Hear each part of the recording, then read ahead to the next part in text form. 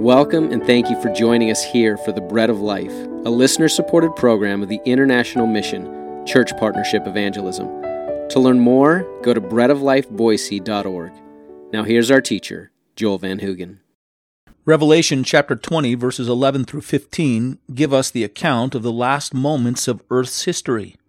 A great white throne is revealed above the earth in its atmosphere.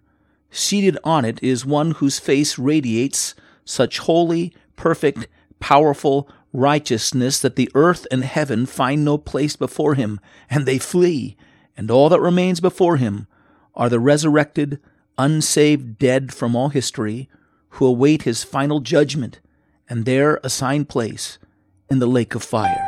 This will happen. God will hold to account all before him. Now, this likely marks a moment in the history of the universe and God's created order that's spoken of in 2 Peter chapter 3, verses 10 and 12.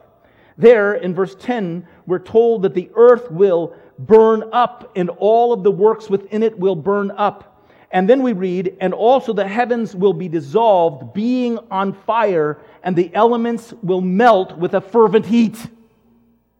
So God establishes himself and reveals the throne of his final judgment, and earth and heavens are consumed with fire. And now, before his face, stand all those unrighteous who have died without Christ. Whose face scatters all of creation? Who is it that sits to judge finally all persons for all time? Who is this? It's the Lord Jesus himself. This is the one who walked on the earth without sin. This is the one who died on the cross for sinful men and rose again from the grave, and who has been exalted, the Bible says, to the right hand of God on high. This is the one who we sketch out the image of in our minds as gentle and meek and mild.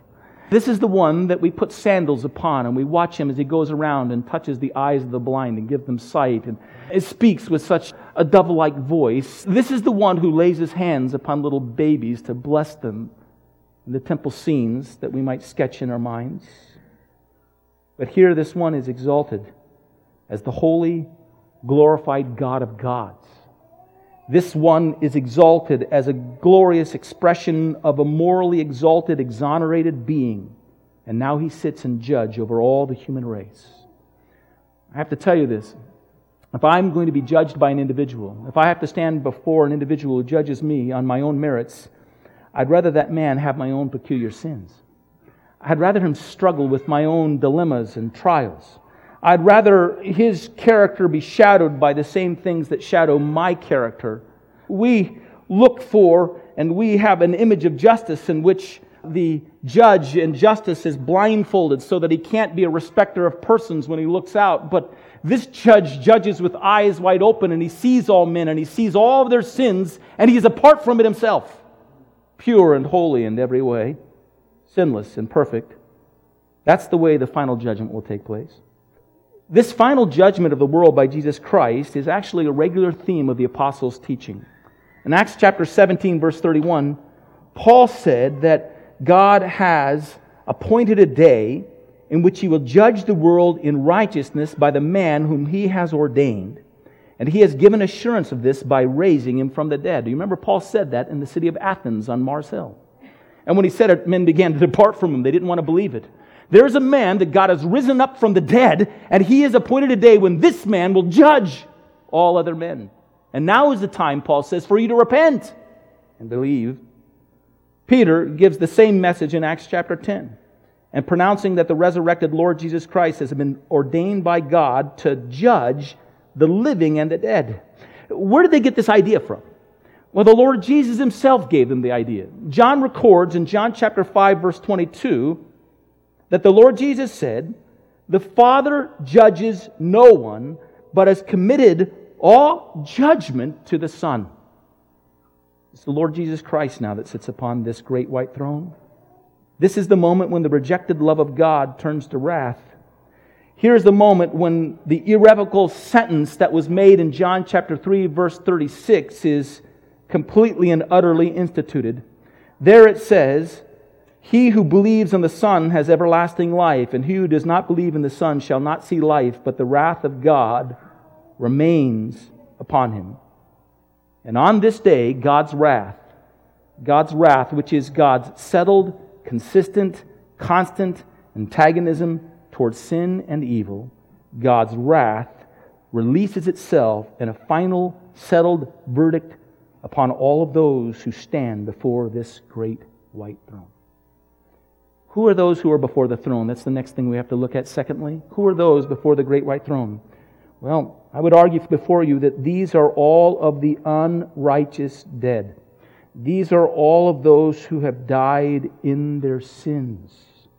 We read here, the sea gave up the dead who were in it. Death and Hades delivered up the dead who were in them. What does that mean? I think basically what it means is this, that every repository of death will break open, and all the scattered substance of those who have walked upon the earth are reconstituted. Their souls, which have been held in the agonies of Hades, are reintroduced to bodies that have been resurrected and have been lain in death, and now they all stand before the throne, the great white throne of God, at the end of all the age. Here's what it says as well. It says, great and small are there. The kings of past kingdoms stand on even ground with those that they had once stood over.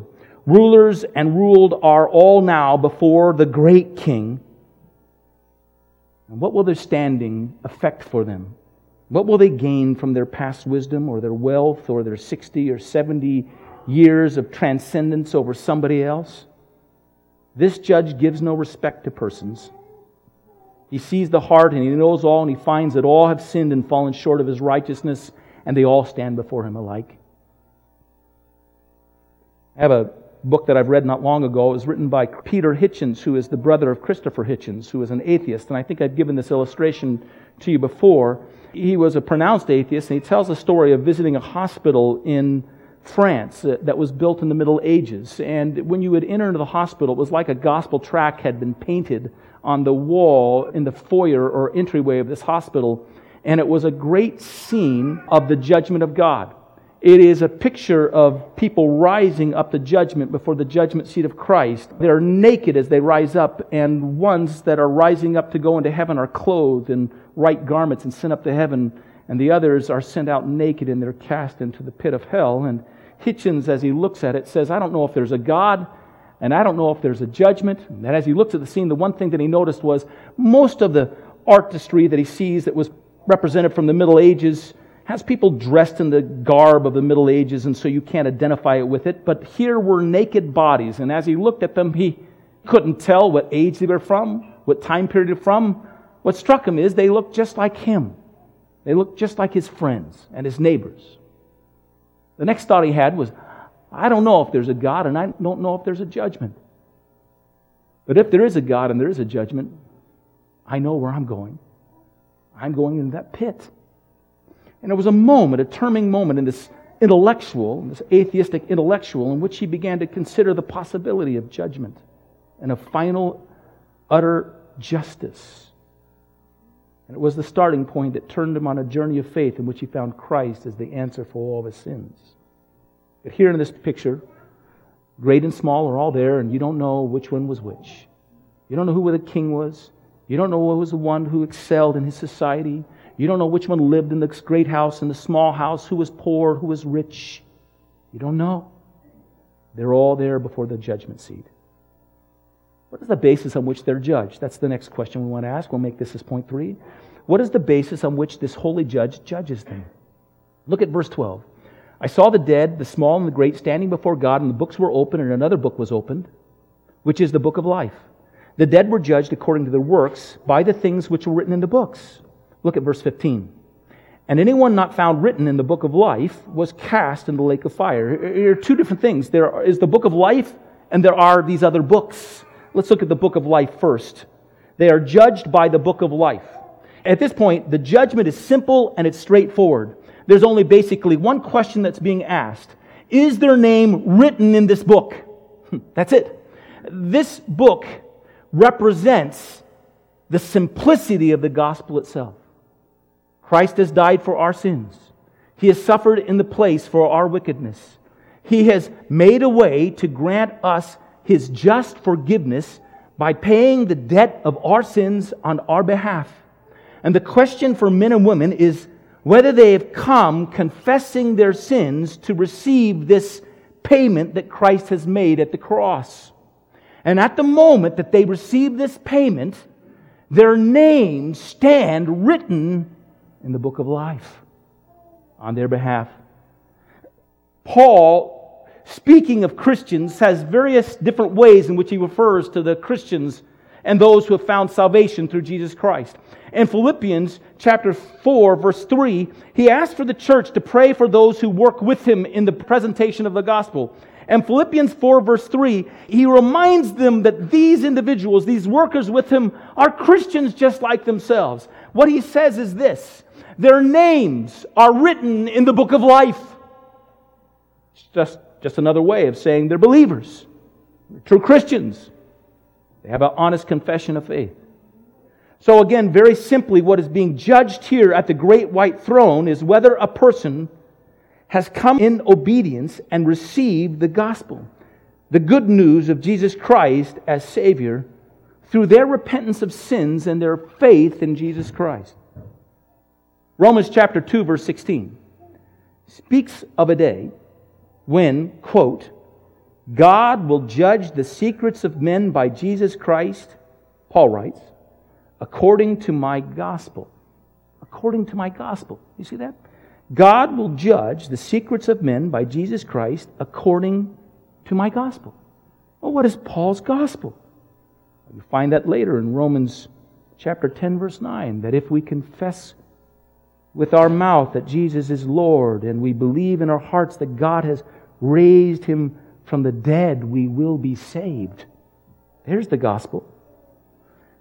Do you grasp how utterly important and consequential this decision, this confession, this moment of drastic faith is? It makes all the difference between heaven and hell. It's the standard before the great white throne. In 2 Thessalonians chapter 1, verses 7 and 8, again, Paul speaks of a day when Jesus will be revealed from heaven with all of His mighty angels in flaming fire, taking vengeance on those who do not know God and those who do not obey the gospel of our Lord Jesus Christ. These who have not done this, he says, shall be punished with everlasting destruction from the presence of the Lord and from the glory of His power. The simple question is, where is your name written? What have you believed? Who have you trusted in? Who have you cast your life upon? Is your name written in the book of life, the book of the Lamb slain for your sins? Have you confessed Him alone as your Savior from the just punishment you deserved? Have you recognized that your sins deserve that punishment, but that He Himself has borne it in your place? Have you laid your faith claim upon Him and received His gift of everlasting life? This has been The Bread of Life, a program of the International Outreach Ministry Church Partnership Evangelism and its associate mission church, Bread of Life Fellowship in Boise, Idaho. To learn more about our ministry and how your support can help us reach lost men and women around the world, go to breadoflifeboise.org. Until next time, God bless you.